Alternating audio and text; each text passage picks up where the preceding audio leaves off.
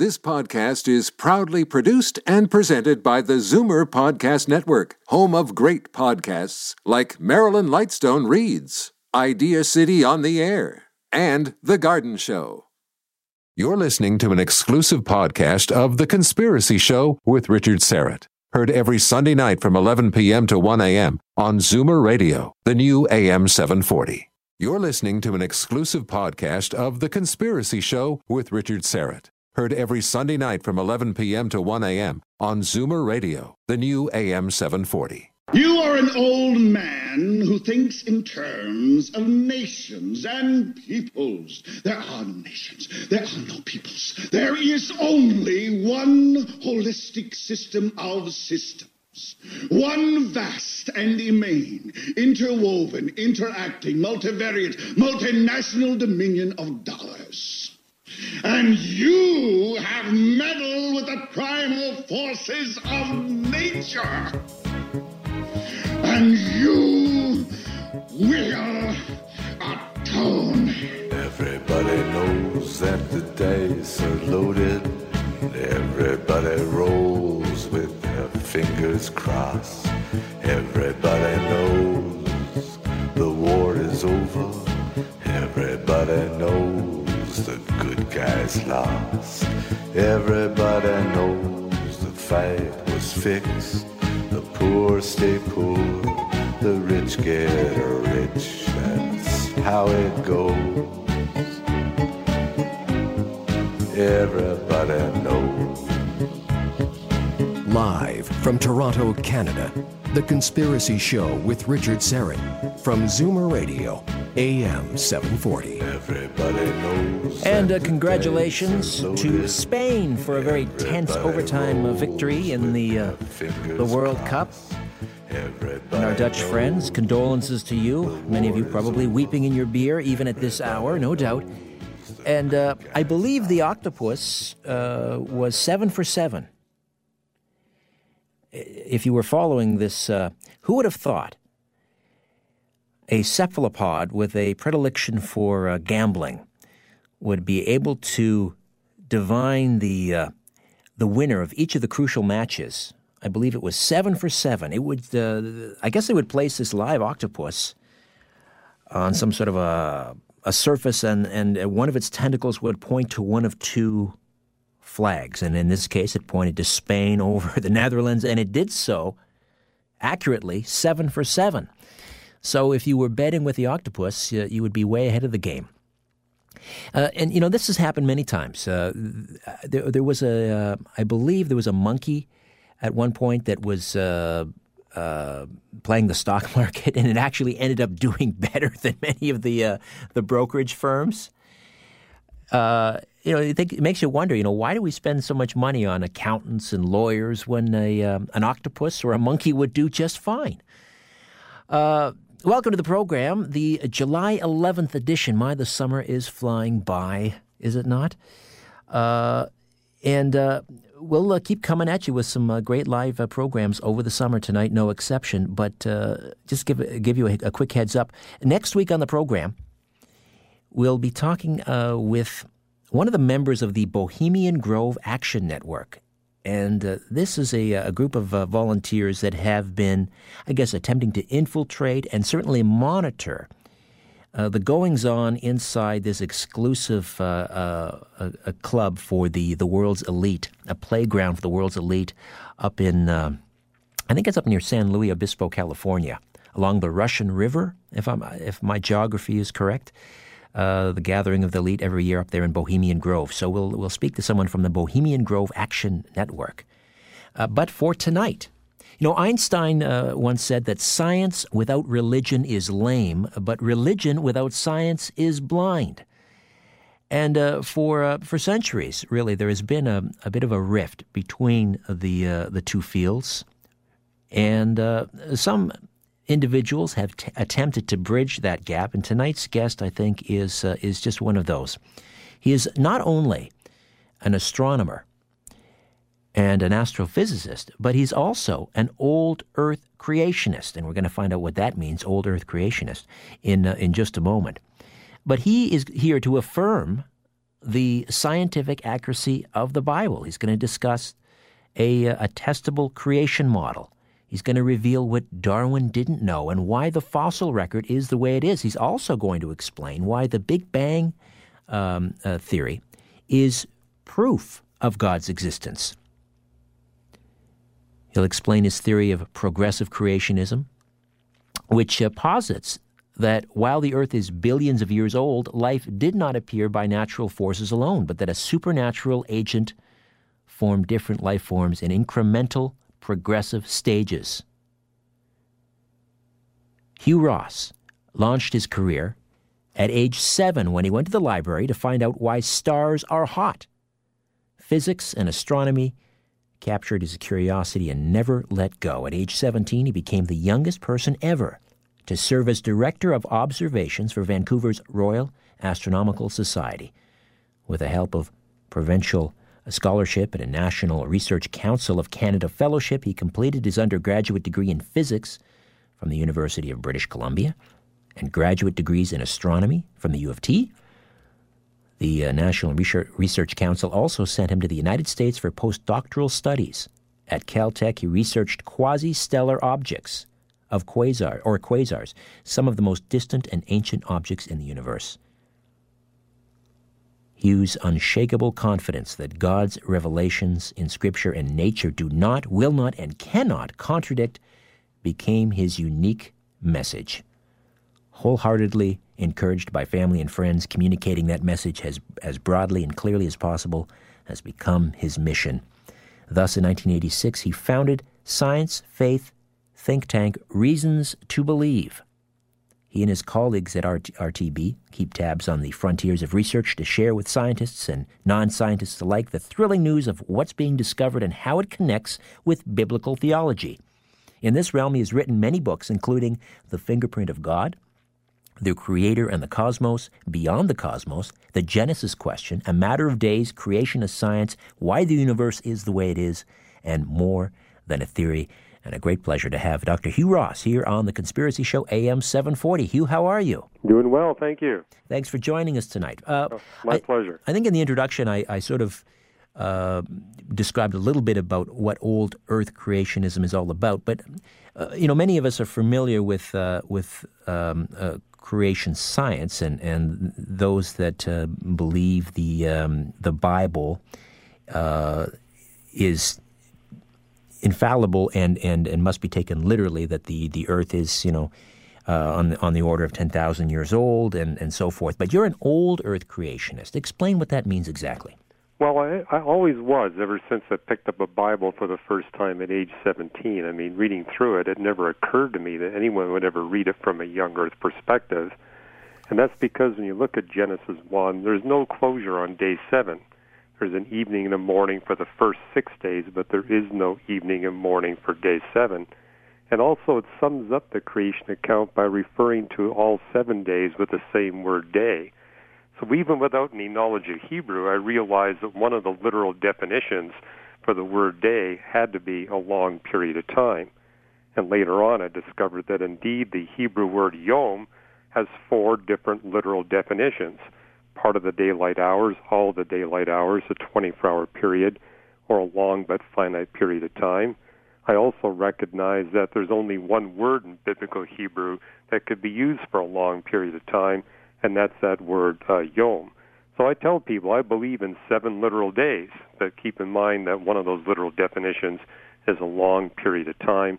So that's what distinguishes our Reasons to Believe organization from the Young Earth organizations who choose the literal definition at 24 hours. But the hallmark of Reasons to Believe is integration. We think a lot of these disputes amongst creationists and evolutionists and atheists and Christians, both within the church and outside the church, is a failure to integrate all 66 books of the Bible and a failure to integrate all the scientific disciplines. So just as it's essential to integrate biology with physics and math and chemistry and geology, etc., likewise, you need to do the same thing with the 66 different books of the Bible. Not all the answers are in Genesis. Most of the creation accounts are outside the book of Genesis. Dr. Hugh Ross is with us.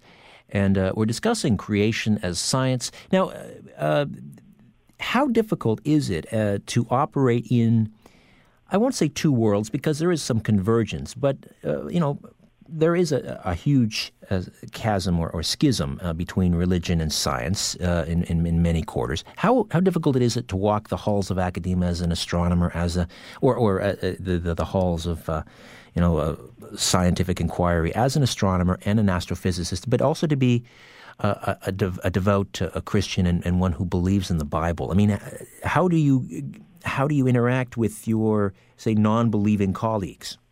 Well, we don't have that much of a difficulty. I mean, our most frequent speaking event is on a college or a university campus.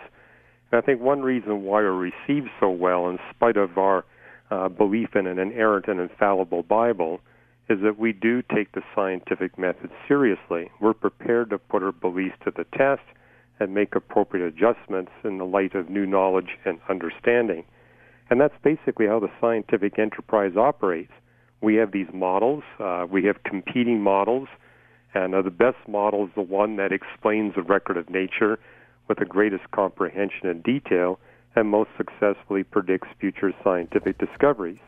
So we've taken the pains to develop a testable biblical creation model and kind of put it out there with all the competing models, both within the secular atheistic realm and within the Christian realm, and say, let the best model win. And so when we go on the campus, rather than bashing the evolutionists, we present a positive case for our creation model, and then we invite people from an evolutionary perspective or an agnostic or atheistic perspective to critique our model. And if you ask for critique, you will get it. And it's a way to build bridges and actually engage rather than have attacks going on. So we found this an effective way to work for peace and resolution and get dialogue going with people that otherwise would be very hostile. I think that's an excellent approach, and it's needed in this area because the discussion has become, the rhetoric has just been it's starting to explode, really, and can get nasty at times. So I'm glad that you're taking this approach. Dr. Hugh Ross is with us. When we come back, we'll talk a little bit about this testable creation model, and we'll also talk about the Big Bang and how it affirms the existence of God. Back with more of The Conspiracy Show. My name is Richard Serrett.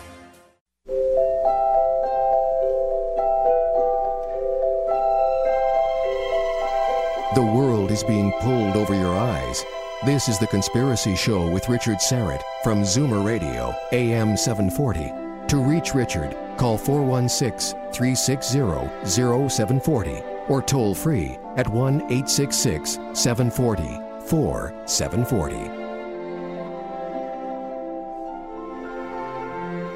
Dr. Hugh Ross is with us as we discuss creation as science. Someone once said to me on the radio, in the beginning, God. The first four words in the Bible actually nail two laws of, two sort of principal laws of science. I believe it was the first and second law of thermodynamics, if I have that correctly. Does that sound reasonable? Yeah, it does, and it's more explicitly stated in the New Testament book of Romans, where it says the entire creation is subject to the law of decay, referring to the second law of thermodynamics. So, in the beginning, God. How does that nail the first two laws of thermodynamics? Well, in the beginning, God created the heavens and the earth, and the phrase, the heavens and the earth, it's used 9 times in the Old Testament, and it always refers to the totality of physical reality. So it means all matter, energy, space, and time. And the New Testament, it talks about an actual beginning of space and time when God creates the universe. And so the first law of thermodynamics basically states that nothing can be created or destroyed once the universe is in place. The book of Jeremiah says that the laws that govern the heavens and the earth are fixed. So one of the biblical predictions made about the world is that when we look at the universe, we should see unchanging laws of physics. And indeed, that's exactly what we astronomers confirm when we look at the light of distant galaxies and stars. We see in that light the signature of the laws of physics, and they're identical to the laws that we see today, including this pervasive second law of thermodynamics and the fact that nothing is created or destroyed. So that's a good example where if you integrate everything the Bible says about creation, you can get an accurate picture of what it's communicating. The Big Bang has always perplexed me because I'm certainly a layman when it comes to science, but the idea that in the beginning there was nothing and then it exploded. How does nothing explode? Well, you have the Creator beyond space and time bringing into existence in an infinitesimal volume all of physical reality. The universe actually starts off with highly curved, extreme space curvature. It's created in a state of expansion, and that causes light to form, photons form shortly thereafter, which leads to the production of matter. That's the standard Big Bang model, but it's something that was predicted in the Bible thousands of years ago. In fact, that was a huge factor in my becoming a Christian, was picking. I didn't meet Christians till I was 27, to talk to them about these matters.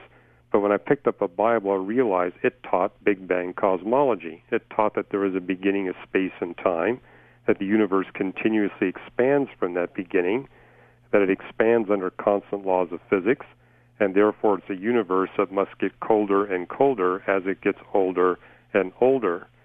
No book outside of the Bible taught that perspective on the universe until the 20th century. Excuse me, Dr. Ross, but where in the Bible does it talk about those things that you just described? Because I find that fascinating.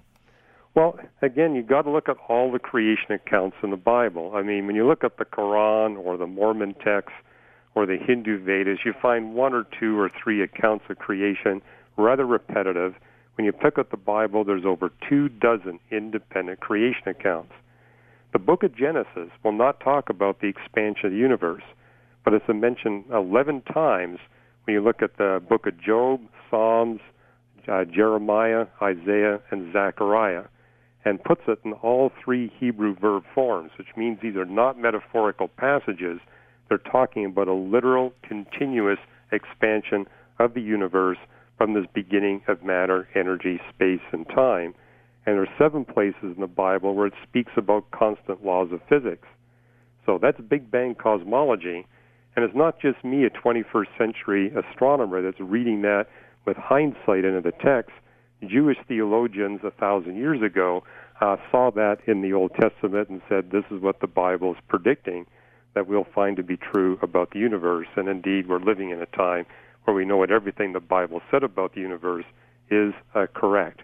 And the fact that the Bible is alone in making those pronouncements about the universe, for me, was a key piece of evidence that this book was not humanly inspired.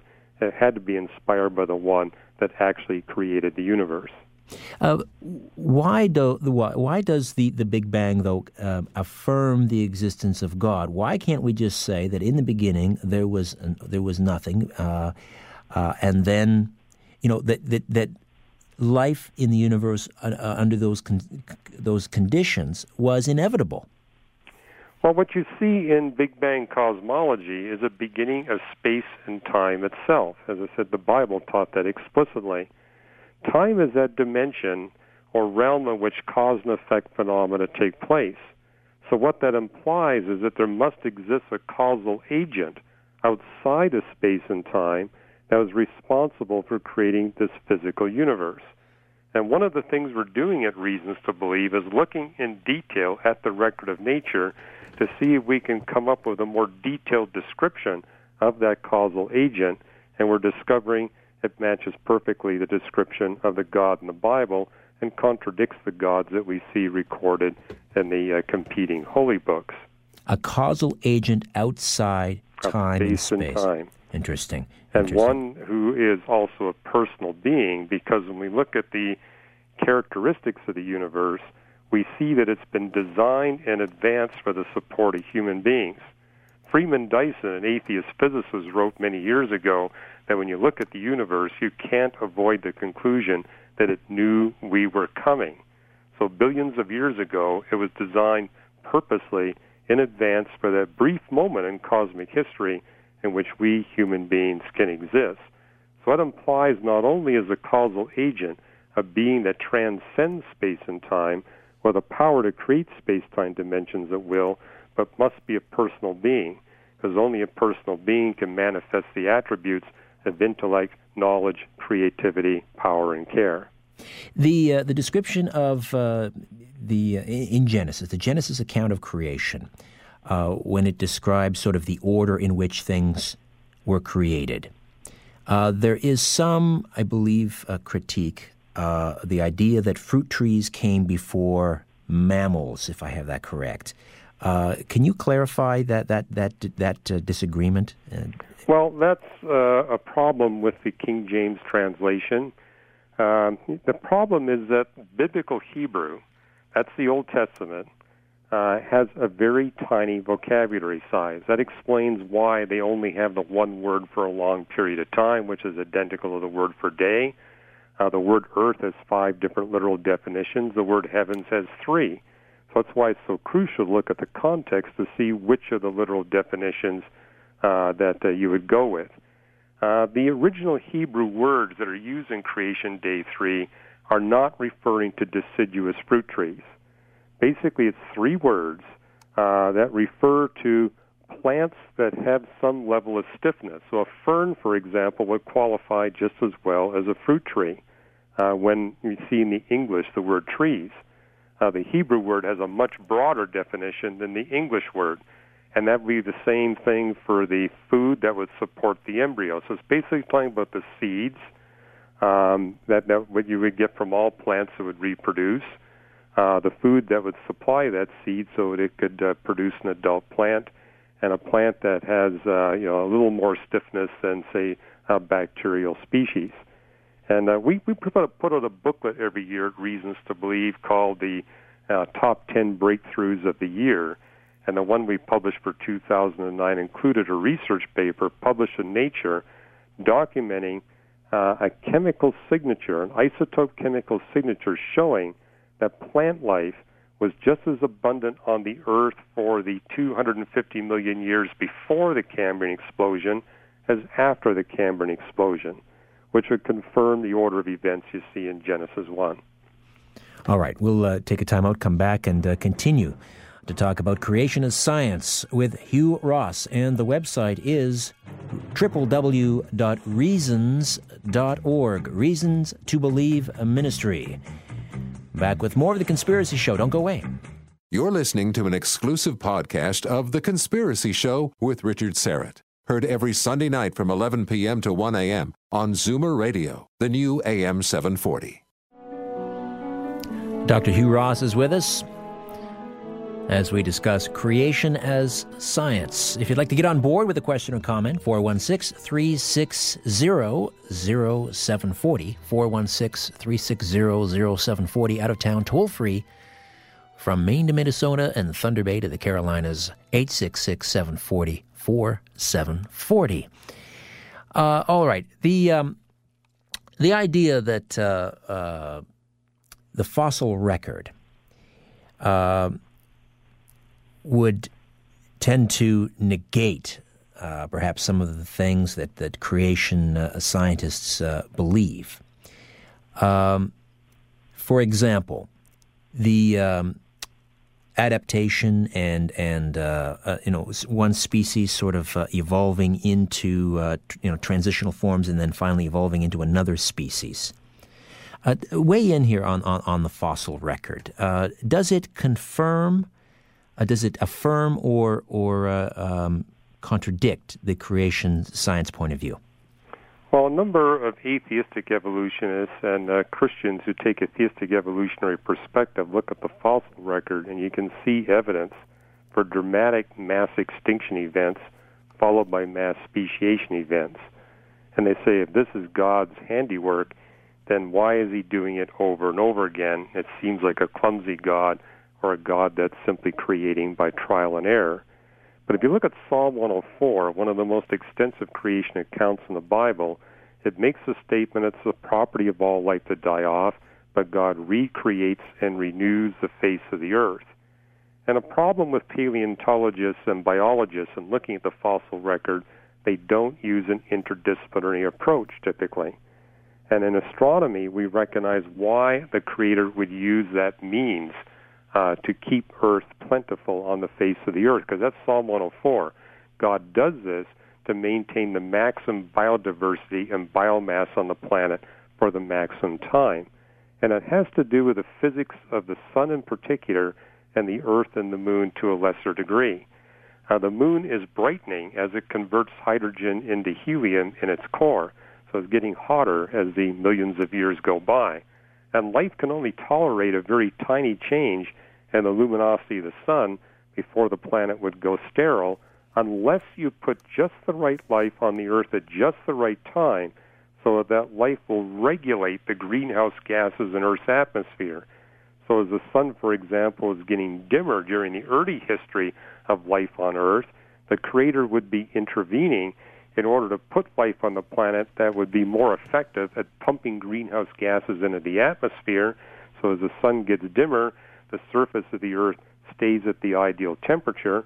And then when the sun stops losing mass and is converting hydrogen into helium and it begins to brighten, you want to turn it around. And now you want to put life on the planet that would be progressively more effective at pulling greenhouse gases out of the atmosphere, so that over the past 3.8 billion years, you maintain an ideal constant temperature on the surface of the Earth. That can only happen if you have an intelligent being who knows the future physics of the sun, the future rotation rate of the Earth, and the future distance of the sun relative to the Earth, so that you can have exactly the right kind of life on the planet at the right time to perfectly compensate for all the changes in the solar system. And as you look at the fossil record, it reveals the testimony of a creator doing exactly that thing, because you see these events where between 50 and 90% of all species of life on the planet are removed at one moment, and then shortly thereafter, sometimes less than 10,000 years thereafter, we see a wholesale replacement of new life forms, and they don't show up with a crippled ecological relationships with one another. We see in the fossil record the ecological relationships are optimized immediately with the appropriate balance between carnivores, herbivores, detrivores, and parasites, which is something you would never anticipate from an evolutionary perspective. So in that context, he wrote a book called What Darwin Didn't Know on the fossil record, making the point that now that we have as much knowledge as we do about the fossil record, we see that Charles Darwin's predictions have been falsified, and it supports the statements that you see in Psalm 104.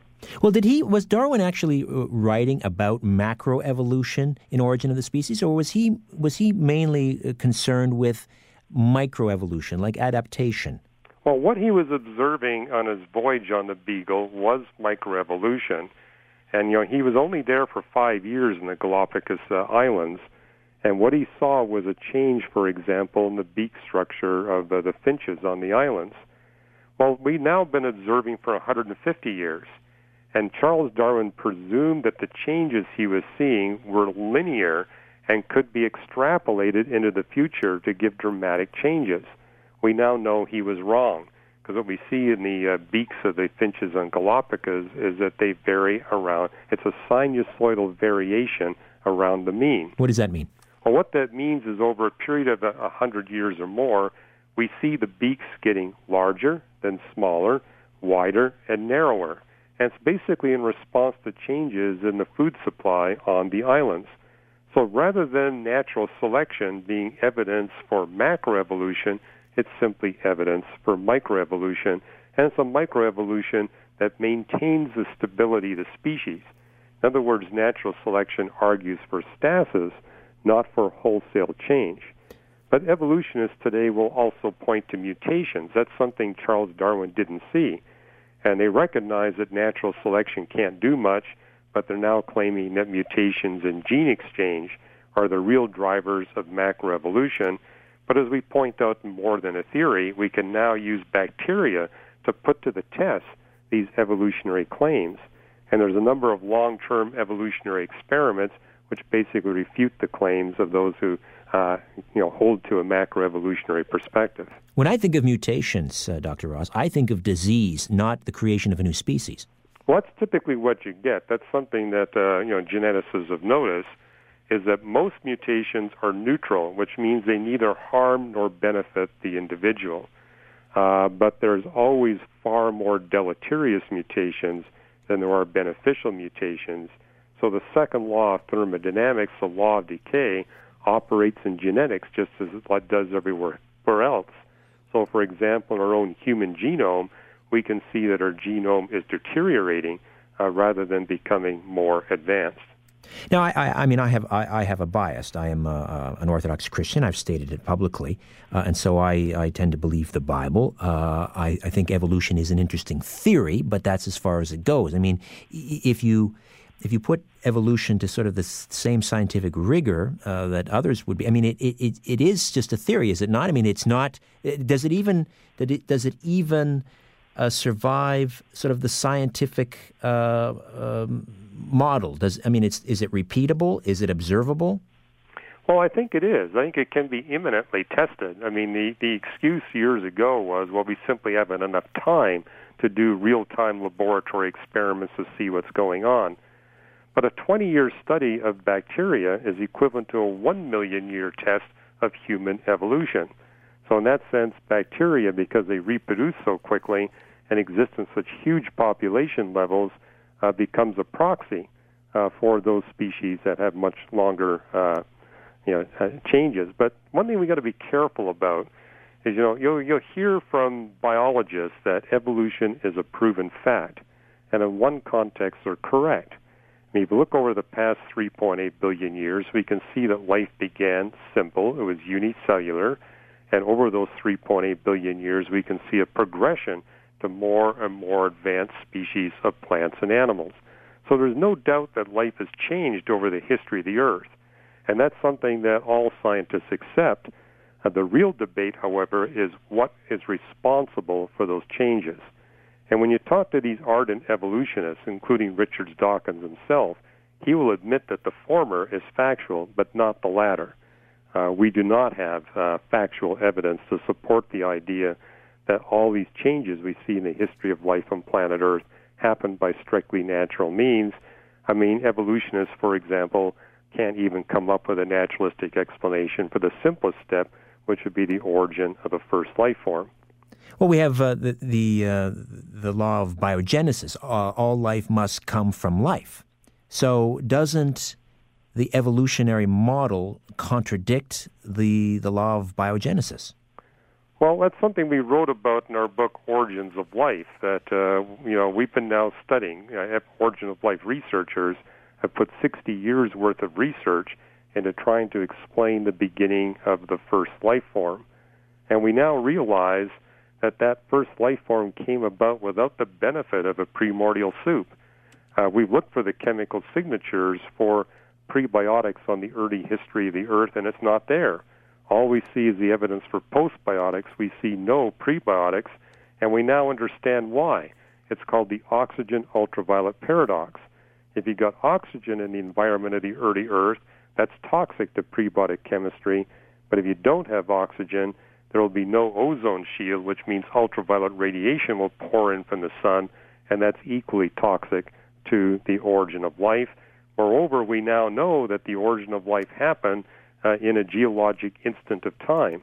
The very moment that the Earth becomes cool enough for liquid water and rocks, you have life abundant in the face of the Earth. If there's no time and there's no soup, there's no naturalistic explanation for the origin of life. And that's only two of about a dozen problematic issues for a naturalistic explanation of life's origin. And if the origin of life is a supernatural event, then obviously the more difficult steps, which is getting human beings and advanced life, would likewise require supernatural intervention. Before we get to the calls, and people are lining up now with questions and comments, just so I'm very clear on your creation model, did God use evolution in order to create ultimately man, or was Adam created essentially out of dust? I mean, was man created fully formed? Well, it tells us in Genesis that God made Adam and he created Adam. Now, it uses two different Hebrew verbs, one for God taking the dust of the earth and personally manufacturing the body of Adam. But there's something in Adam that never existed before on the face of the earth. The Hebrew word bara means to create something that's brand new, and that's referring to the spirit component of Adam. According to the Bible, only human beings are spiritual animals. The rest of the animals are not. So that's why you see the two verbs used. But both events are supernatural. So again, was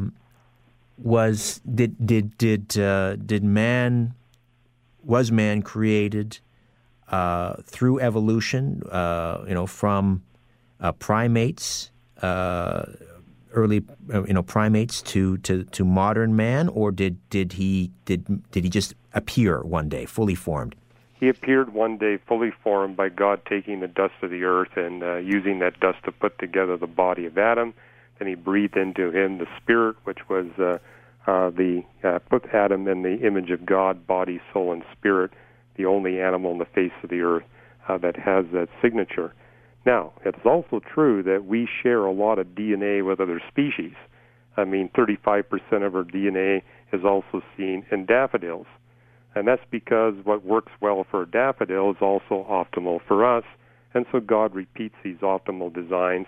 I also think he put identical DNA in us compared to different kinds of animals so we could use those animals for medical advance. So, for example, mice and rats have a DNA that governs brain structure, or energy pathways for memory that are identical to human beings. The mice and rats have that, the chimpanzees don't.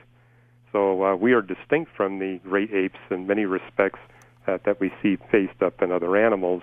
But again, mice and rats make much better medical experiment animals than, say, monkeys and apes. All right, let's go to Grimsby, Ontario, and welcome Stephen to The Conspiracy Show, AM 740. Good evening, Stephen. Good evening. Hi, you're on with Dr. Hugh Ross. Go ahead. I utterly believe in the theory of creationism as is in the Bible. It says God created the universes, and as you would understand, he would be in one place, and as he created different planets, he would hurl them away from him. And all scientists agree that the universes are receding from Earth. I believe that I can also disprove the silly theory of the Big Bang theory in about 1 to 2 minutes. If you were to take 100 or 200 styrofoam balls and glue them together into one big ball, leaving room for half a stick of dynamite in the middle, and run the necessary fuse and the wires, take them to a cliff in a rock quarry where it's safe to explode dynamite. Suspend that in space over the cliff, fire. When it explodes, there will be nothing left. But in the Big Bang theory, the silly Big Bang theory, here's the Earth. And it's absolutely impossible to have an explosion and have something there. I believe God created everything, but not by a Big Bang, because if there was a Big Bang, there'd be nothing where Earth is. Well, you're misunderstanding the Big Bang theory. It's not like a stick of dynamite exploding.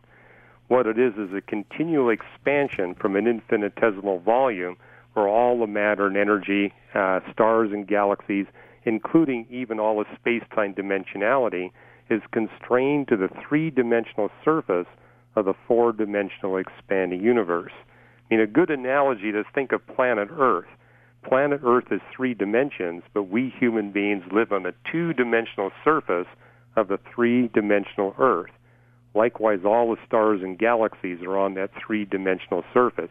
So it's not a chaotic explosion from the beginning.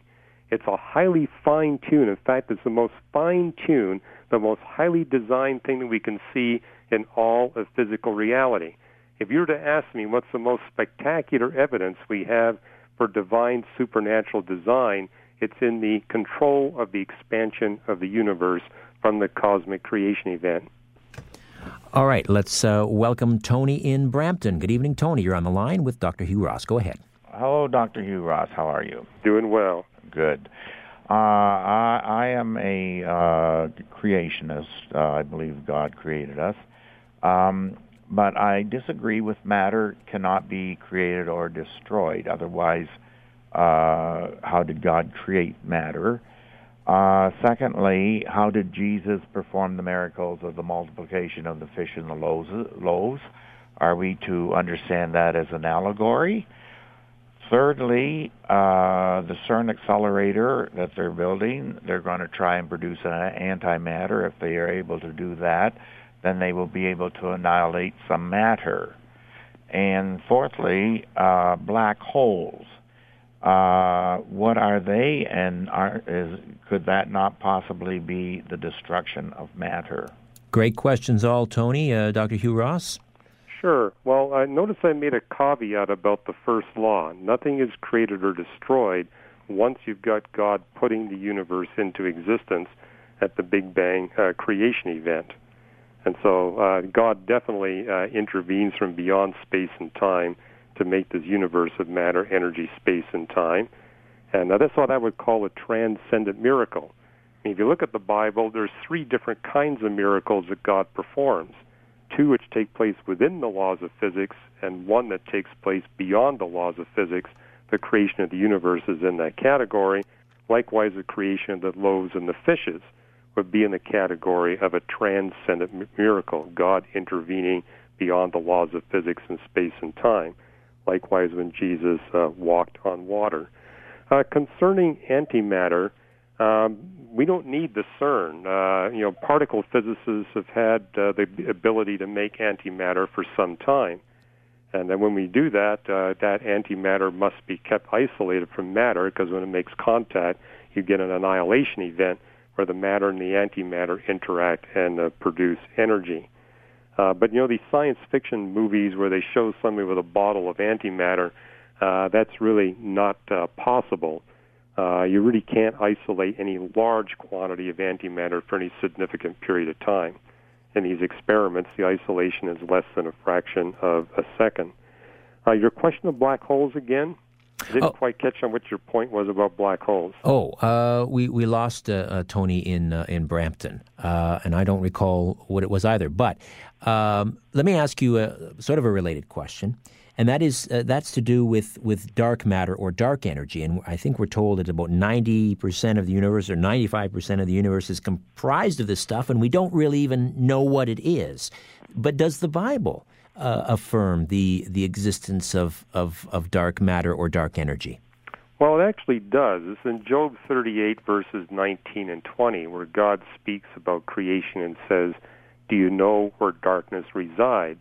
Can you take me to its place?" And it implies that darkness is an actual substance.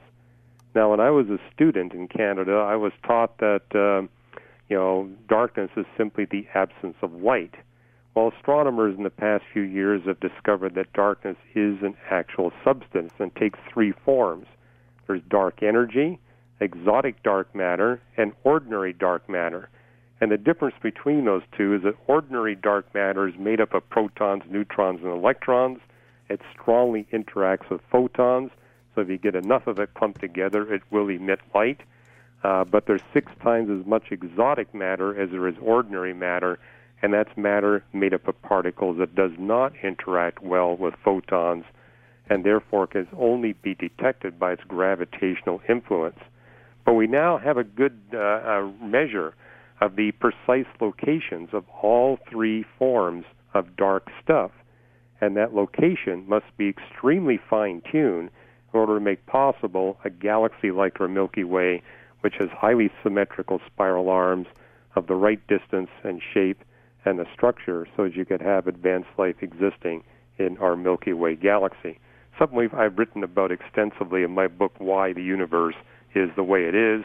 And just to give you the figure, the universe is made up 99.73% of dark stuff. The stars and galaxies that we see is just 0.27%. That's remarkable. All right, Dr. Hugh Ross, stay put. We'll reconnoiter on the other side, and much to discuss. I'd like to know whether string theory might actually be mentioned in the Bible, and I want to go back to the fossil record. And, there is a mention in the Bible of the Leviathan, which has led some creationists suppose that perhaps man and dinosaurs may have, in fact, existed at the same time. We'll get your take on that as well. Stay with us.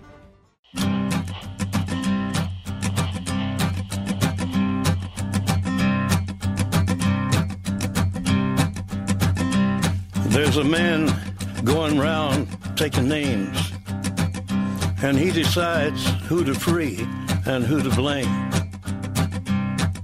Everybody won't be treated all the same. There'll be a golden ladder reaching down when the man comes around. If you're sure your phone isn't tapped, call now, 416-360-0740, or toll free in Ontario at 1-866-740-4740. Tonight's program is produced by John Sotiriou, technical production, Dan Ellison. Say, if you haven't registered on the website richardsyrett.com, I encourage you to do so, and that will allow you to view my weekly video blogs. But in order to do that, you've got to sign in. So if you're not a member of The Conspiracy Show, create an account at richardsyrett.com, S-Y-R-E-T-T, Richard Syrett, S-Y-R-E-T-T.com. Dr. Hugh Ross is with us as we discuss creation as science. I'm trying to remember, I've talked about related subjects over the years on this program, and somebody was telling me that the idea of hyperdimensions, hyperspace, is actually in the Bible. I mean, scientists or theoretical physicists now talk about, I've lost count, how many sort of hyperdimensions there might be. But they pointed to a chapter and verse in the Bible that actually hints at that, something about the heavens being unscrolled. And theoretical physicists describe hyperdimensions sort of existing in that manner. Does that sound familiar? Yeah, there are three places in the Bible where it talks about how the universe will end, how God will wrap it up like a scroll and will all disappear into a point and disappear in a fiery heat, which sounds like the universe disappearing into a singularity. And the New Testament, it says, as God spoke the universe into existence, he will speak it out of existence. And a number of theoretical physicists have pointed out that this sounds a lot like what's called the ekpyrotic inflationary Big Bang model, which is the idea that the universe is a 10-dimensional flat sheet. And when I mentioned earlier that the universe has 4 dimensions, that's ignoring the 6 tiny space dimensions that accompany length, width, and height. So in order to see how gravity and quantum mechanics can coexist, physicists have now discovered the only way you can fit all the symmetries that both physical principles demand is that the universe has 9 dimensions of space rather than just 3. And in those 9 dimensions, you can have all the laws of physics compatible. However, in the ekpyrotic Big Bang model, you have all these 9 dimensions of space in the one time dimension in a geometric flat sheet. But the universe of today is much bigger than the universe that we see. The universe that we see is the universe of the past, and an expanding universe, that would be a smaller universe than the one that actually exists today. So there's some speculation that if you look far enough along the 10-dimensional flat sheet beyond where we can actually see, that it curls in on itself and becomes a U, which would mean you could have a 10-dimensional flat sheet existing a hairbreadth just above the 10-dimensional sheet that we are now in. And if you put the 2 sheets close enough together, namely about a millimeter apart, then there's a possibility that a quantum space-time fluctuation on the top sheet will eventually make contact with a space-time quantum fluctuation on the bottom sheet. And if that were to happen, the entire universe would disappear into a singularity, which would fit a very literal interpretation of the passage in Isaiah, 2 Peter, and the book of Revelation.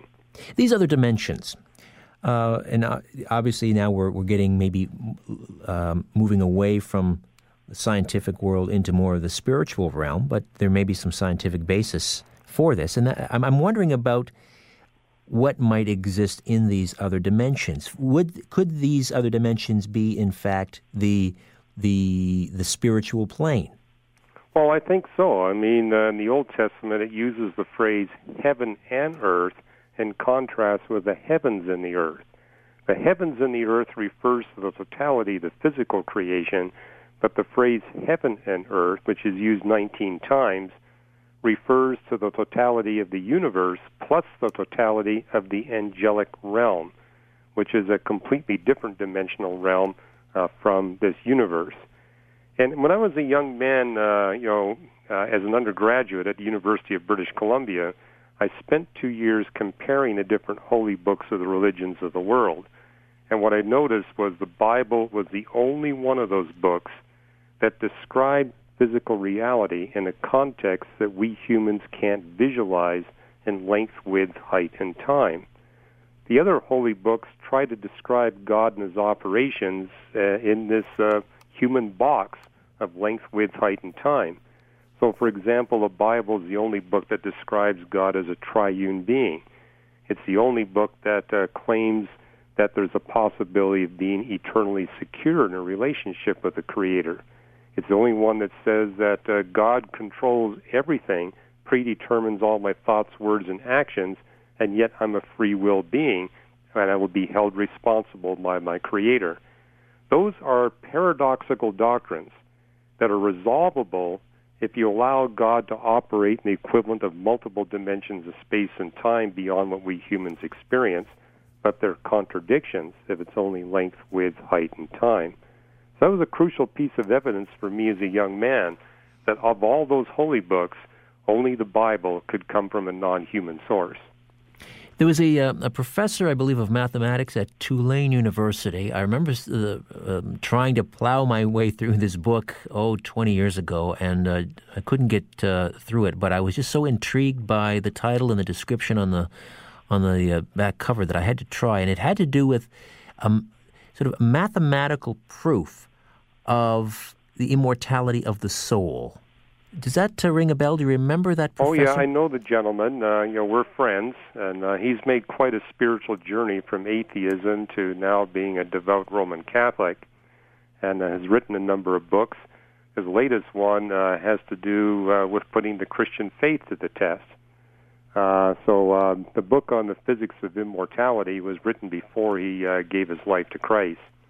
But there he actually does come up with a mathematical demonstration that there must be a God beyond space and time that's responsible for creating this universe.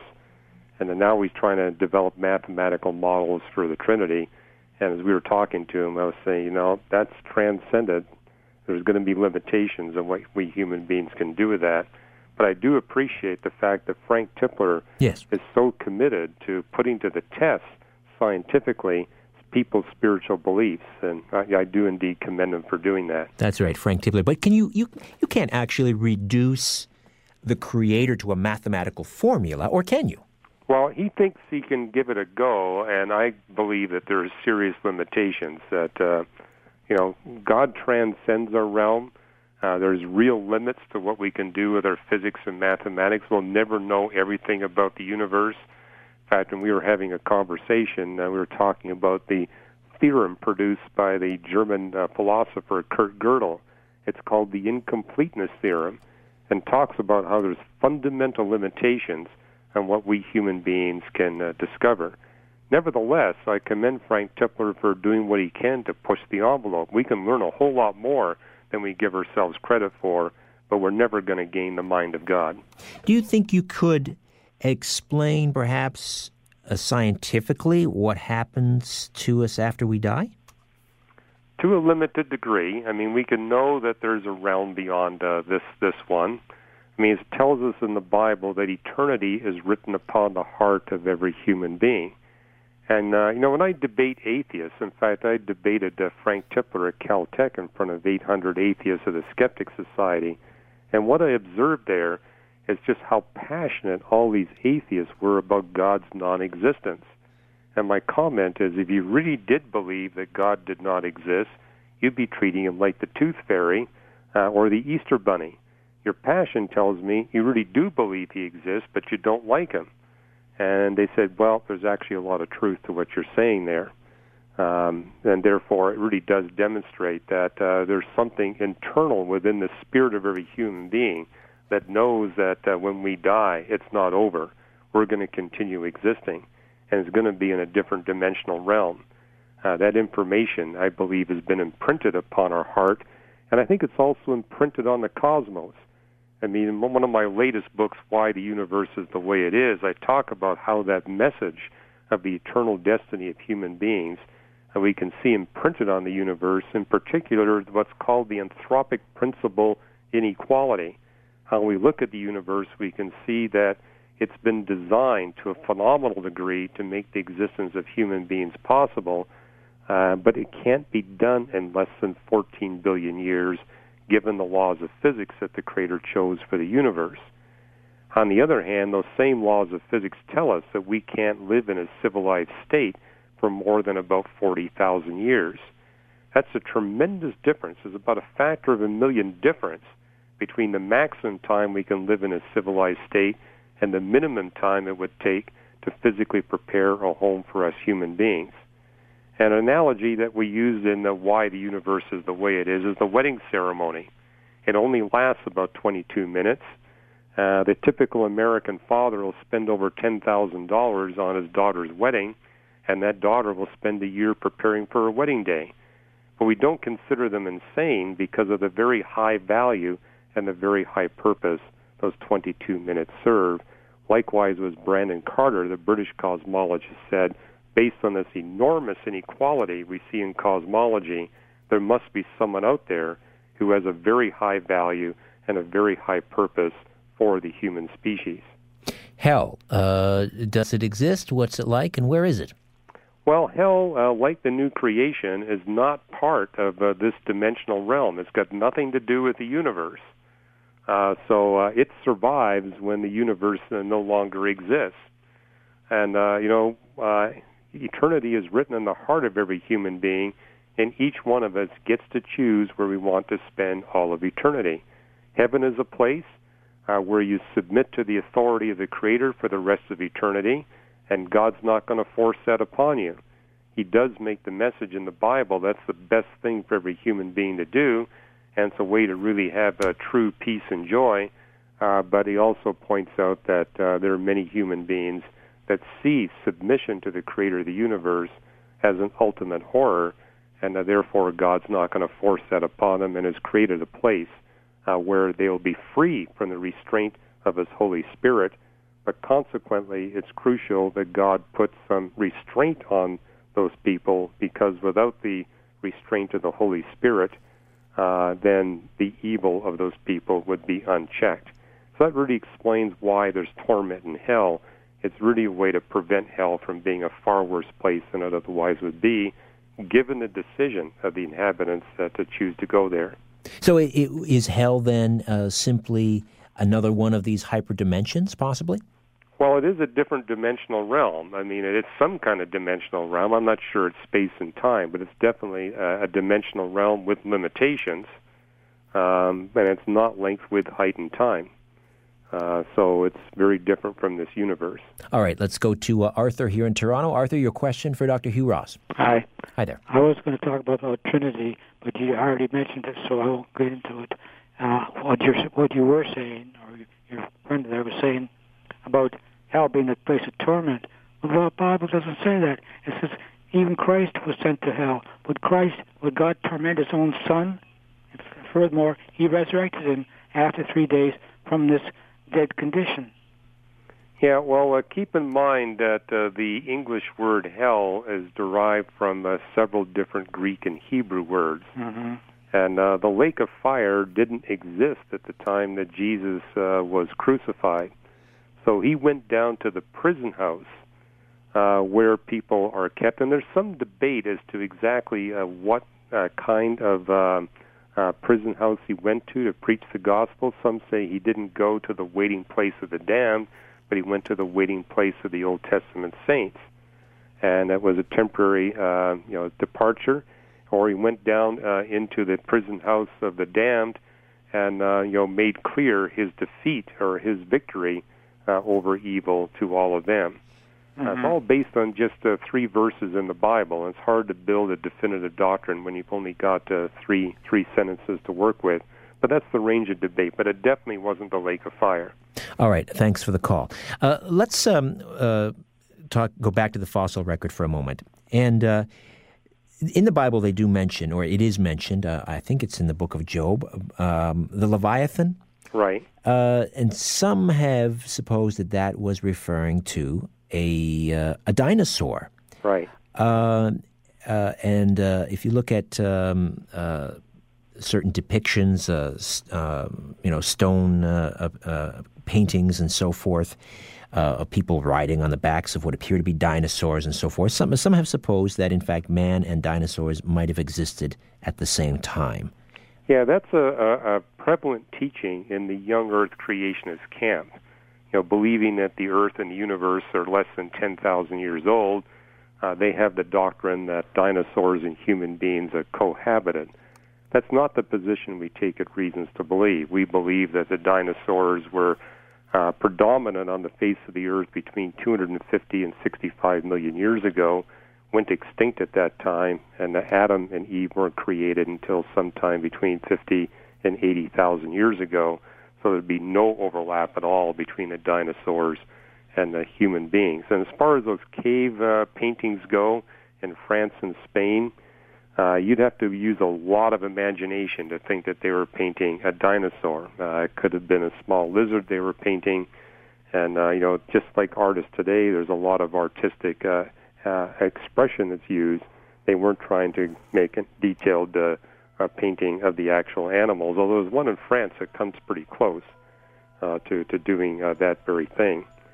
So, and as far as the Leviathan and the Behemoth go, I believe it's referring to the hippopotamus and the crocodile. The context of those passages is God telling us how difficult it is to tame certain creatures. And we've written about that in our book, the Genesis Question. All right, stay with us, Dr. Hugh Ross, back with more of our discussion on creation as science. Stay with us. We deal in illusions, man. None of it is true. But you people sit there day after day, night after night, all ages, colors, creeds. We're all you know. You're beginning to believe the illusions we're spinning here. You're beginning to think that the tube is reality and that your own lives are unreal. You do whatever the tube tells you. You dress like the tube. You eat like the tube. You raise your children like the tube. You even think like the tube. This is mass madness, you maniacs. In God's name, you people are the real thing. We are the illusion. So turn off your television sets. Turn them off now. Turn them off right now. Turn them off and leave them off. Turn them off right in the middle of the sentence I'm speaking to you now. Turn them off. Brainwashed in our childhood. Brainwashed by the school. Brainwashed by our teachers and brainwashed by all their rules. Brainwashed by our leaders. By our kings and queens. Brainwashed in the open and brainwashed behind the scenes. Live from Toronto, Canada, The Conspiracy Show with Richard Syrett from Zoomer Radio, AM 740. Now this is exciting. I just got an email from John Hutchison, who I've talked to many times over the years. John Hutchison, Canadian inventor, mad scientist, self-taught physicist who discovered the Hutchison effect, some sort of an anti-gravitic technology. I mean, he had this a lab set up in his apartment in New Westminster near Vancouver. And when he would throw this switch, people several blocks away would report interesting phenomena like, plates rising off the table and so forth. And they eventually forced him to move out of the apartment. But now, just got an email from John Hutchison, and his world-famous anti-gravity lab is for sale, for auction on eBay. I think I should put a bid on that. I would love to have, imagine those huge Tesla coils and everything, setting up a laboratory like that. I would be the talk of the neighborhood. I might even try and reproduce the Philadelphia experiment. I'd certainly like to send our 2004 Freestar into oblivion.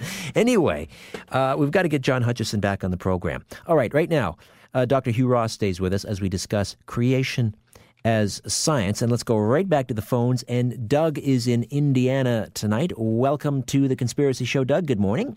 Morning.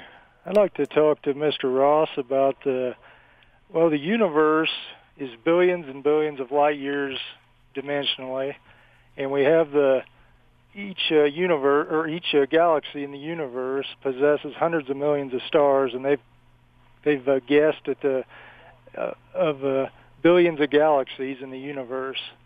Okay, with all this star systems and everything, and it's located so far apart that any civilization, if they do exist elsewhere in the universe, if they have the ability to transport those kind of distances to this planet, as of in the way of UFOs or anything similar, they would have the ability to just annihilate us without any sweat whatsoever. And I wanted to more or less ask him, do you believe in life elsewhere in the universe? Great question, Doug. Thank you for that. Yeah, it is a good question, Doug, and it's one that is getting a lot of new insight from astronomers. I mean, we're now able to find planets outside of our solar system. And as of yesterday, the list was up to 464 planets that have been discovered outside of our solar system. And we're discovering that none of them are like the planets in our solar system. So it's emphasizing the unique feature of our solar system and our Earth in particular.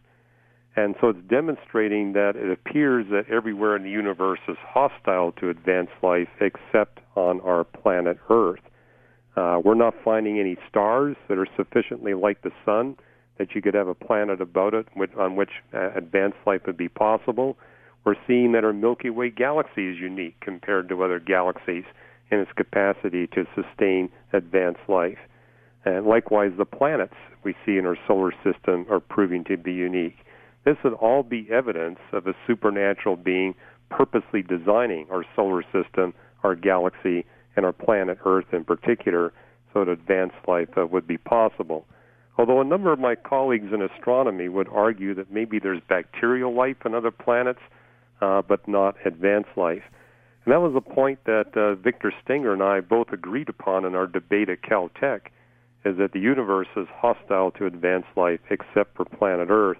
And that's about a 180-degree paradigm shift from what astronomers thought 20 and 30 years ago. Thank you for the call in from Indiana. But what do you make then, Dr. Ross, of the statement that came out of the Vatican Observatory several years ago, in which they seem to be almost preparing mankind for a contact or some sort of disclosure announcement when they said it's okay, you can be a Christian and believe in ETs. And in fact, they are our brothers in creation, except that they're higher sort of on the evolutionary scale so that they are without sin. I mean, pretty specific statement from the Vatican. Well, it is, but I think it needs to be adjusted in light of new astronomical discoveries. And, we do know some of the astronomers at the Vatican Observatory, and they're moving in the same direction that we are on that very point.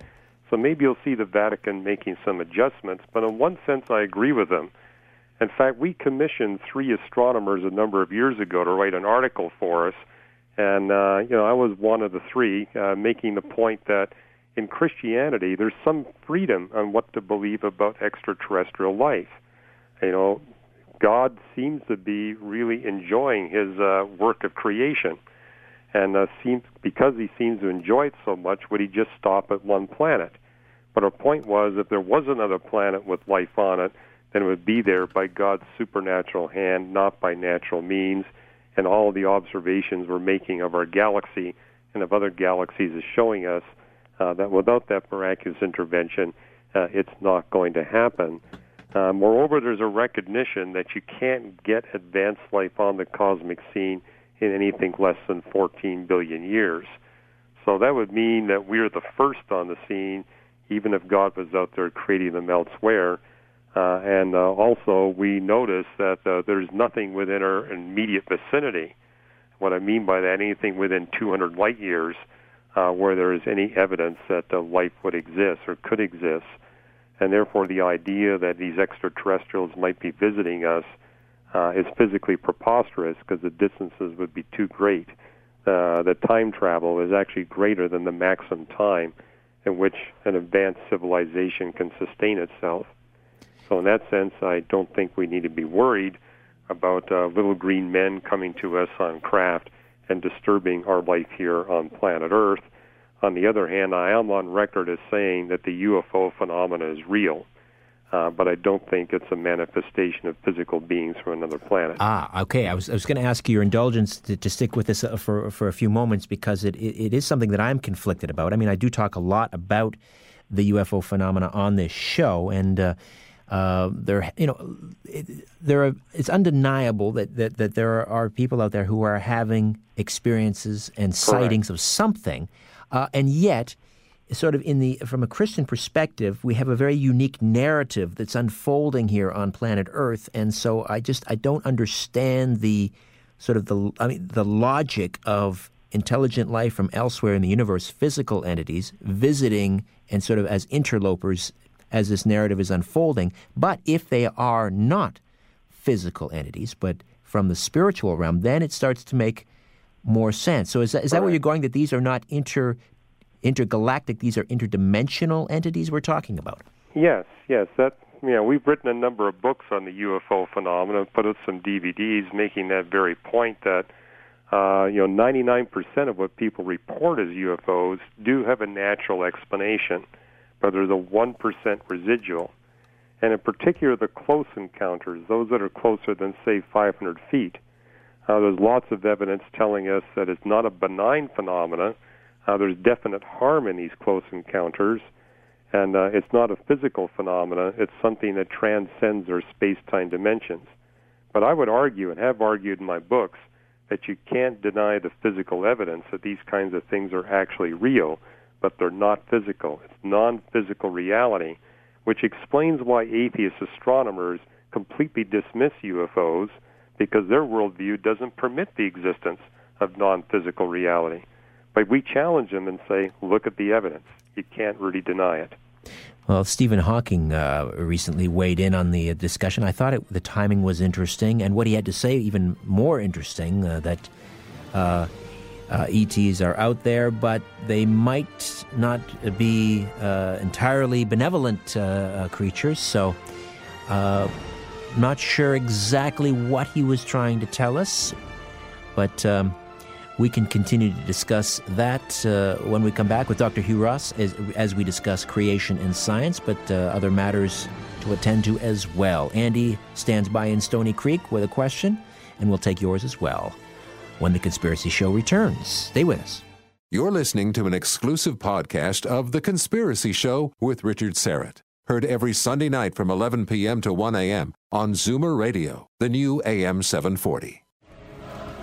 And Andy has been waiting patiently in Stony Creek, Ontario, for a question for Dr. Hugh Ross. Go ahead, Andy. Hi, Dr. Ross. My question or comment is regarding the comment you made about our solar system, our galaxy, everything being very unique, and that there's no proof that there's life elsewhere out there in other solar systems or other galaxies. But hundreds of years ago, when astronomers were first starting out and looking out there in space, they didn't know what was out there. They hadn't discovered anything. We are where we are today is because people have discovered planets, discovered the way the solar system works. Who's to say in another couple hundred years that we won't discover other planets out there that can and do sustain life? Well, it's a good comment, Andy. And the first planet outside of our solar system was discovered in 1995. And I remember at that time the astronomical literature was rife with speculation that we were on the verge of finding planetary systems identical to our own, gas giants identical to Jupiter, Saturn, Uranus, and Neptune, and eventually planets identical to Earth and Venus. And now we're actually finding planets that are just a little bit bigger than the Earth. But as we look at those planets, they are very water-rich, 10 to 50% water. And we now realize that Earth, in its original state, was also water-rich. Today it's only about 0.02 to 0.03% water. So our planet, for its size and distance from its star, is extremely water-poor. but that's a fundamental requirement for advanced life. Unless it's that water poor, you're not going to get continents and oceans existing together on the surface, and that's crucial to recycle the nutrients so that advanced life would be possible. And, in the midst of discovering all these extrasolar planets, there was an atheist paleontologist and an agnostic astronomer, Brownlee and Ward, who wrote a book called Rare Earth, in which they concluded that maybe there are other planets out there capable of supporting bacteria, but Earth is the only one that would have the capacity for advanced life, but just because of how many hundreds of characteristics must be fine-tuned in order to get life possible here on the Earth. In fact, in our book, More Than a Theory, I calculate conservatively that the probability of finding another planet anywhere in the entire physical universe with the capacity to support advanced life without invoking miraculous intervention is less than 1 chance in 10 to the 1,050th power. And to put that in context, there's only 10 to the 79 protons and neutrons in the entire universe, which is why astronomers are now concluding that Earth is unique in its capacity to support advanced life. But that doesn't mean there aren't moons and planets out there that would have the capacity to support bacterial life, although there again we would argue that won't happen unless God miraculously creates those bacteria on those extrasolar planetary systems. So that's what I meant earlier when I said there's been a paradigm shift where astronomers were thinking that planets like Earth would be very common, to now where they're concluding they're either rare or non-existent. Thanks for the call from Stony Creek. And Dr. Ross, I know you are an astrophysicist and an astronomer, and we've talking a lot about out there. And I don't know if you feel comfortable discussing sort of the fingerprint of God within ourselves, and I refer to the DNA. There's a lot of the DNA we don't understand. A lot of it we don't seem to know what the purpose of it is. We call it junk DNA. But do you, or have you, given any attention to possible signatures of the Creator within our DNA? No, we definitely have. In fact, our staff biochemist, Fuzz Rana, and myself wrote a book called Who is Adam, in which we talk about the paradigm shift that's been generated by DNA studies, how we now have a complete genome for the human being. We have one for the mouse. In fact, recently, just a few weeks ago, they published one. Well, it's actually a draft. It's not complete, but it's about 2/3 complete for Neanderthal. And so as we look at Neanderthal's DNA, we can see how different it is from human DNA. They're definitely distinct species. Neanderthals did not give rise to human beings.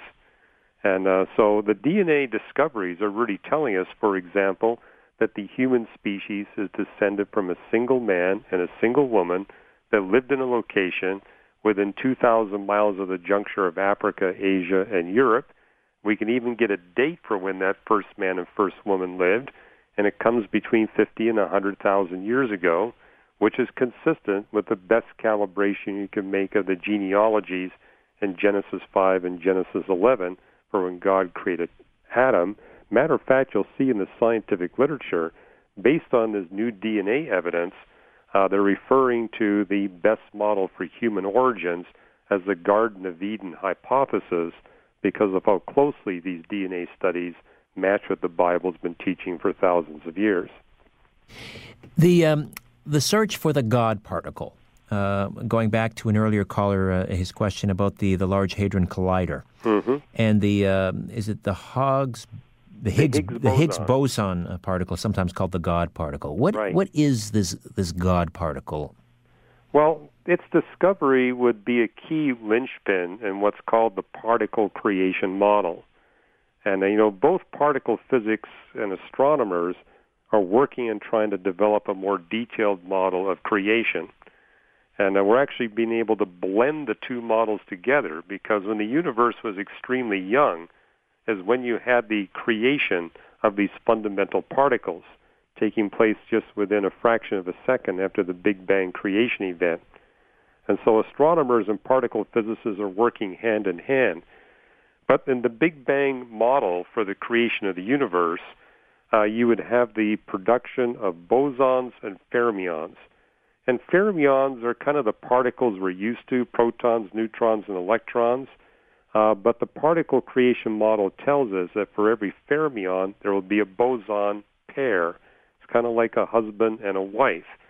And what the boson does is it enables the fermions to exchange forces with one another. And, particle physicists have discovered lots of fermions and lots of bosons, but what they've been missing has been a fermion-boson pair, where you got the actual husband and the wife partner for that particular particle. Now, the Higgs boson will be the easiest particle to discover to complete that pair prediction of the particle creation model. And there's now a race going on between the Large Hadron Collider team in Switzerland and France with a team just outside Chicago using the Fermilab as to who will be the first to find that Higgs boson particle. Most particle physicists think that within 5 years it'll be a done deal. And the other big thing is if we can actually accurately measure the mass of the Higgs boson, that's going to give us a much more detailed creation model. And from our perspective, it reasons to believe the more detailed the model, the more specific case we can make that the God of the Bible is responsible for all this. So we're eagerly looking forward to these new discoveries. As a scientist, how do you maintain the balance between a faith and science, where it seems to me that they're sort of complementary, but the more that you have sort of a scientific fact, then faith is almost diminished, it seems to me. So can science go too far? Well, you'll notice that the scientific revolution came out of the Reformation in Western Europe. That was the birth of the scientific method. And what was happening in the Reformation is you had people who were not priests reading the Bible for themselves for the first time. And European scientists of that era noticed that there was this biblical testing method. Today it's called the scientific method, but it actually comes straight from the pages of the Bible. And one of the things it talks about is how everything must be put to the test. Nothing is to believe until it's first put to the test. And there's two components to biblical faith: establishing that it is true and then acting upon what you've proven to be true. And so there's no room within the Christian faith for blind faith. It must be put to the test. But there is that second component that's crucial. A lot of scientists I know believe in God, but they don't act on what they know to be true. So both are important. You have to establish that it's true by objective testing, and then you need to act upon what you know to be true. And then the 7-step scientific method is basically a biblical principle to guide us in most accurately putting things to the test. So in that sense, I've never had a problem integrating my science with my biblical faith. They're both based on the same principles of objective testing. But what are or where are the boundaries in terms of scientific knowledge? For example, if we are able to indefinitely extend human life, does that square with biblical teachings? What about being able to grow our own organs in a laboratory? These types of things. Well, I think we ought to push the limits of science as much as we can. I don't see any restriction in the Bible on that particular thing. So I'm all for capturing stem cells from newborns, for example, with the possibility that one day we'll have the technology to use those stem cells to make organs. I mean, be the ideal medical pathway because you wouldn't have to worry about rejection. It's your DNA. And so the organs that you would make that way would be ideal for replacing the organs that have worn out in your body. But the Bible does tell us that there are fundamental limitations on our lifespan. It tells us in Genesis 6 that it's roughly 120 years. And so we can certainly extend the lifespan beyond the 80 or 90 we enjoy today. And I'm all in favor of those medical advances that might enable us to live to be 100 or 110 or 120 on the average. But there's certain things going on in the universe that prevent us from living longer than that. I mean, just the radiation environment we live in. So unless you're prepared to live in a deep salt mine where you got 1,000 feet of salt all the way around you to protect you from the cosmic radiation, the radiation from the radiometric decay and the Earth's crust, you're not going to be able to push that 120-year barrier.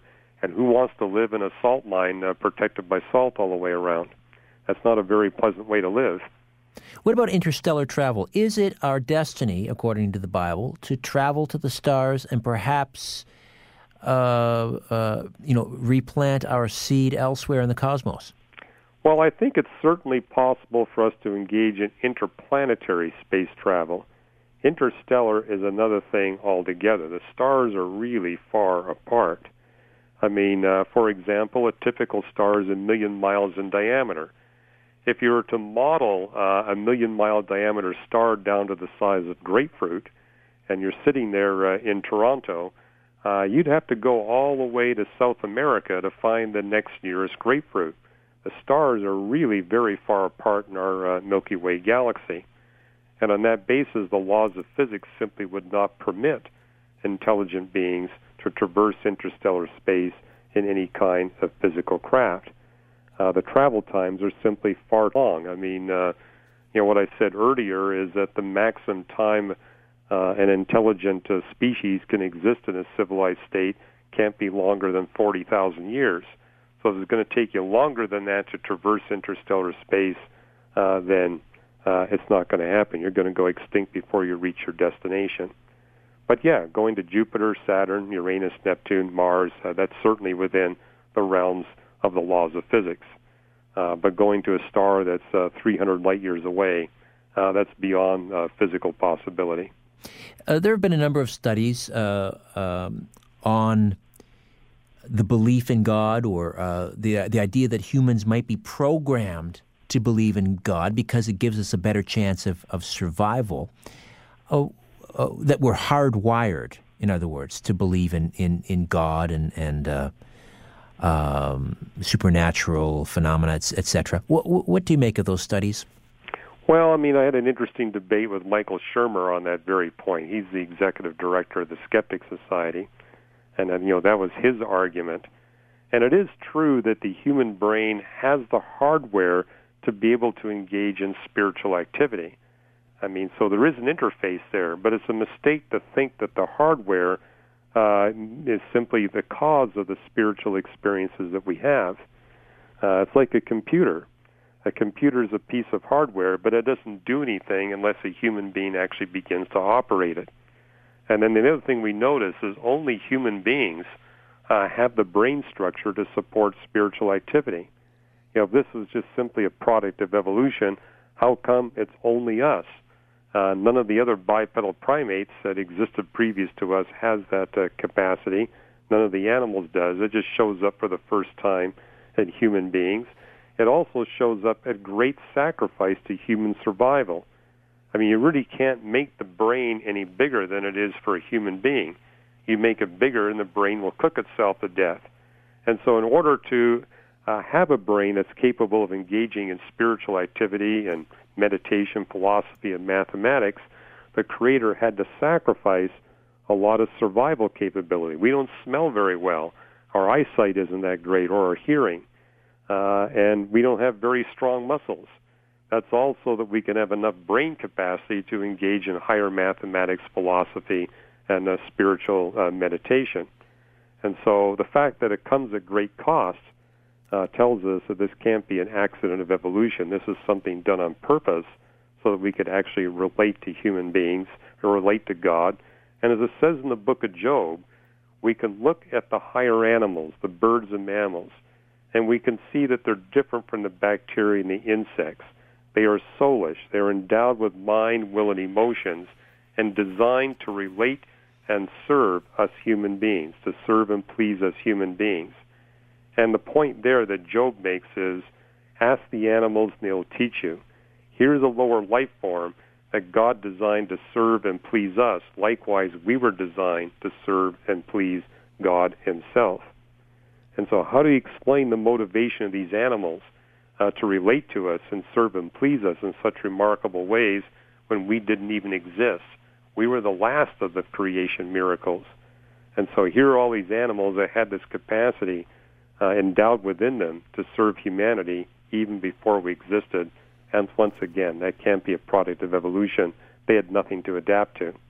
As you explained earlier, you are an old Earth creationist. You believe that the universe is on the order of 14 billion years old, and that modern man, we came on the scene. We were, Adam was created from whole cloth about 100,000, 150,000 years ago. Yeah, I put it around 50 to 100. 50 to 100. Okay, so what was the point of the creation that happened prior to man's existence? Well, this is something that's addressed in the book of Job and Psalm 104, that all that previous life was created in order to make possible human beings and global human high-technology civilization. Without that 3.8 billion years of previously existing life, we could not have cities and roads and transportation.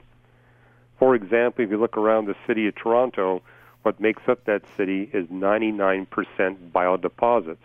The sand, for example, is a direct result of the biology on the face of the earth. The carbonates, the metals were all concentrated by sulfate-reducing bacteria. Those sulfate-reducing bacteria is what made the planet chemically safe for advanced life.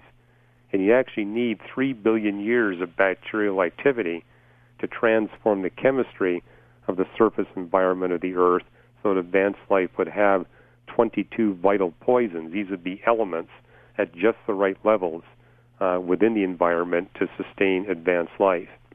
So thank God for all that 3.8 billion years of life. If it wasn't for that, we couldn't exist today. But if God would create man from out of the dust of the earth, and instantaneously modern man appears, then why did God need to do all of the sort of the hard spade work early on? Why couldn't he have just made carbon and silicone and what other precious minerals and metals that are needed to sustain life? Why couldn't he have just created those in a likewise fashion? Well, he could have done that, but it would have required different laws of physics, and there's other reasons why God chooses the laws of physics that he does. In particular, what I write about is that God's fundamental purpose in designing the universe the way he did is to use it as a vehicle, a means to bring about the end of all evil and suffering. And so while God could have done things much more rapidly with different physical laws, he had many other reasons for why he chose the laws he did. And, he wanted human beings to be able to engage in high-technology civilization. So given the laws of physics, that means it's going to take hundreds of millions of years to salt the earth with enough coal, oil, natural gas, topsoil, and concentrated metals so that we could easily launch and sustain civilization. Carl Sagan once said that we, humans, are star children. We are literally composed of stardust, the things that were manufactured in the furnace, the nuclear furnace of these stars, and during some sort of stellar revolutionary event, these elements that we find in ourselves were produced.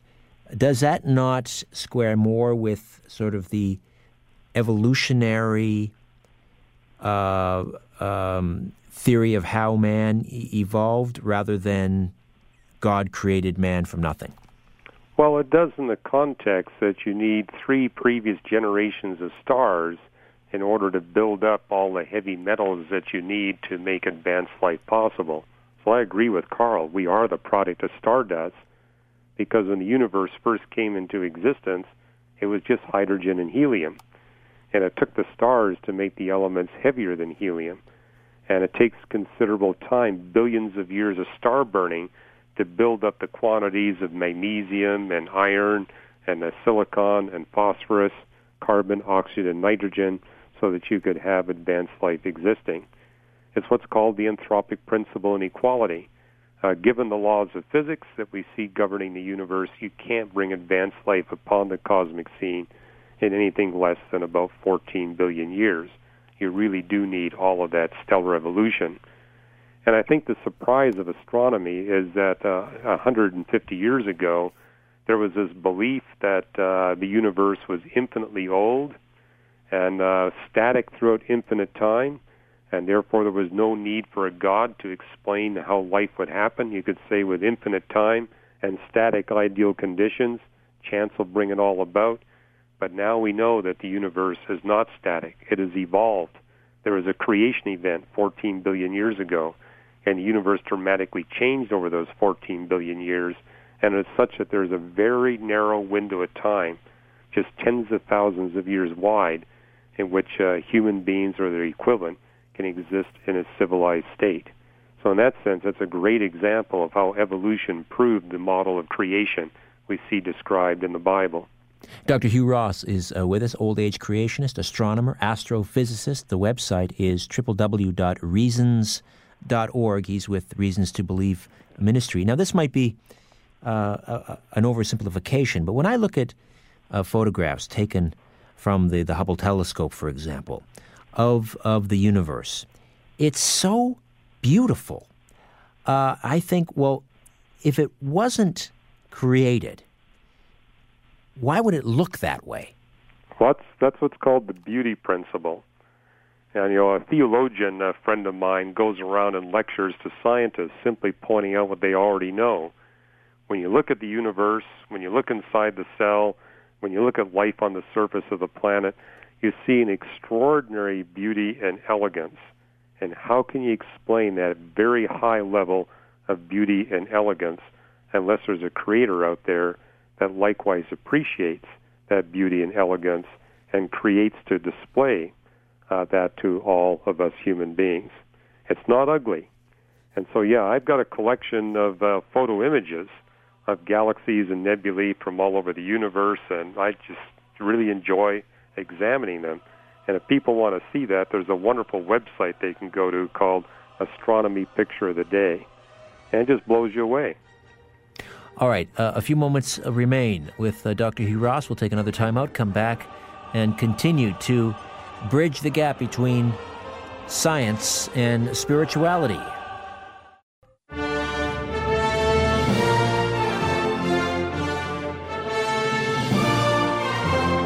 Loose lips sink ships, and sometimes corporations. Got something to say? Call Richard Serrett now at 416-360-0740 or toll free in Ontario, 1-866-740-4740. Last call to the phones for Dr. Hugh Ross from Reasons to Believe Ministries, www.reasons.org, as we discuss creation and science. Whenever you hear debates between Darwinists, or evolutionists, if you will, and creationists, or those that subscribe to intelligent design, first of all, do you make a distinction between a creationist and intelligent design? Yes, I do, and even amongst intelligent design proponents. For example, we at Reasons are not part of the intelligent design movement because we believe it's crucial to argue for intelligent design from the context of a comprehensive, testable model for creation, where we identify who the designer is and we make specific predictions based on our biblical model, what scientists will discover in the future.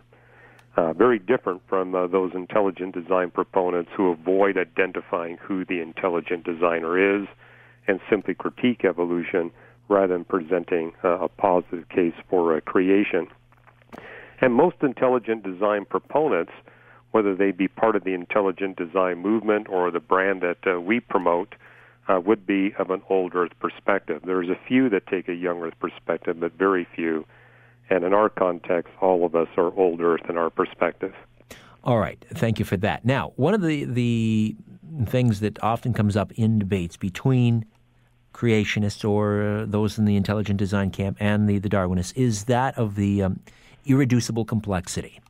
That there are certain organisms, for example, that are unevolvable, I can't even think of the word I'm trying to say here. Evolve. What's the word I'm looking for? They do not evolve. Unevolvable. That, there are machinery within the molecules of the cell. Yeah, like the bacterial flagellum. Exactly. It's so perfect in its design. You cannot reduce its complexity and still have it operate. So it must have been created wholly. Right. Well, what we pointed out at Reasons to Believe is of the biochemical arguments for God's supernatural intervention, the one based on irreducible complexity is the weakest of the whole lot. So it astounds me that the Christians keep promoting the weakest argument when they got much more powerful arguments that they can use. But there's a reason why irreducible complexity is promoted by so many in the Christian community. It's because it doesn't force you to take a position on the age of the earth or when God created the first life form. But from an old earth perspective, there are much more powerful arguments. And you know what atheists will point out is, sure, you have this complex machinery inside the cell, but the different components are not irreducibly complex in that they can be used for other purposes. So, for example, what you see in the rotary engine of the flagella is that you've got a little rotor there, but that rotor can be used for other purposes besides the flagellum. It's kind of like the parts that make up a car. You've got nuts and bolts, and you've got axles and gears. That can be used to make an automobile, but it can be used for something else. Now, if you broaden the argument, what you discover is, yes, it has alternate purposes, but each purpose fulfills a particular design objective. And this is where it Reasons to Believe we make the point that there are the codes that you see inside the cells. There's alphabets, there's information storage going on, there's error minimization, which I think is a very powerful argument. How do you explain the fact that all the machinery inside the cell and the information storage and the information exchange takes place with a minimum error propagation, an error propagation rate that's far below what we human beings are able to achieve in the machines that we make? And so it Reasons to Believe we tend to argue for biochemical design through analogy. In other words, if we're seeing a level of complexity in design that far exceeds what we human beings are capable of with all of our technology and finances, then surely someone who's far richer than we are and far more knowledgeable and intelligent than we are must be responsible for what we're seeing there. So what we're saying is there's about 10 really good arguments for supernatural biochemical design. We need to exploit all 10 rather than picking the weakest of the 10.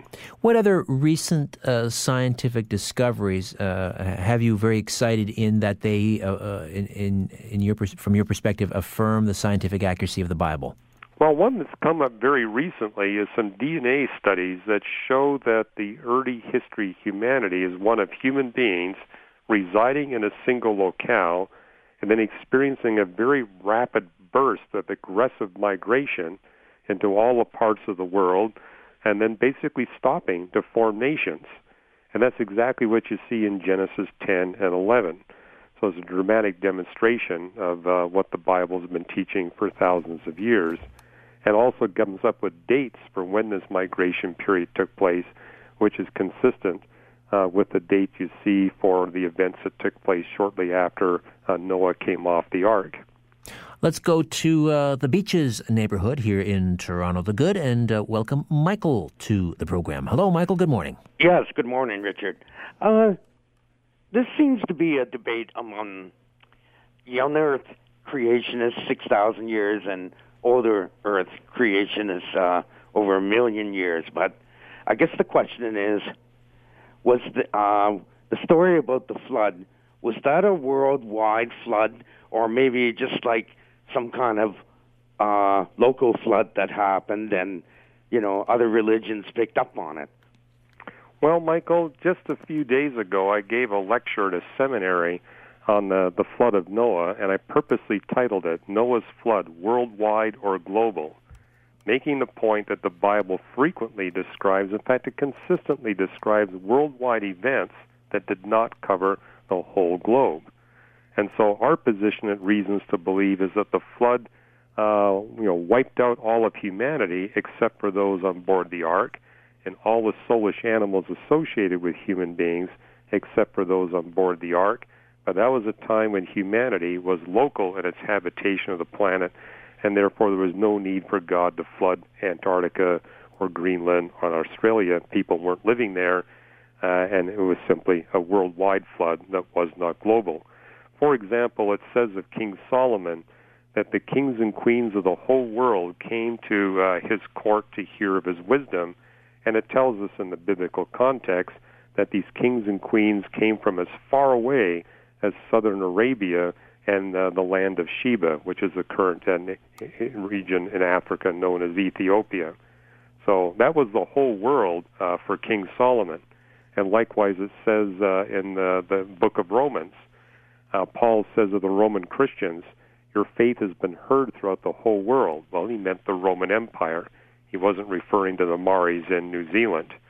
And likewise, you see of the Genesis flood, it tells us in 2 Peter 3 that the world at the time the event took place was flooded. The Greek phrase was cosmos tote.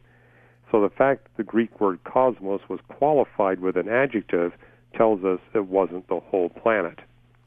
And the idea that all of the animals were aboard the ark, I've read some feasibility studies, and when you look at the size of the ark and how many, when you consider that on average the size of most mammals on the planet are about the size of a rat, and if you exclude, of course, animals that swim or fly, etc., it's quite possible he could have put two of most animals on board. Well, especially when you recognize that the text uses specific Hebrew words that's limited to the nephesh creatures. These are birds and mammals that have the capacity to relate to human beings and serve and please human beings. So we're not looking at millions of species of life. We're looking at the high hundreds or the low thousands, and in that context, the ark is plenty big enough, and 8 people can take care of them for a 13-month period. Last question before we say goodnight, Dr. Ross. And one of my favorite artifacts and topics of discussion, really, is the Shroud of Turin. And there have been a number of scientific studies about the shroud in terms of, the whole debate. Was it a clever medieval forgery, or is it, in fact, the burial cloth of Jesus Christ? And I just find the evidence to be absolutely remarkable. Where do you weigh in on this artifact? Well, Relic, not totally settled yet, but it could be settled. I mean, a few years back, JPL Laboratory down here in California did a carbon-14 test, which said it was 13th century. But that's rather recent to get an accurate carbon-14 date. After all, the half-life is 5,715 years.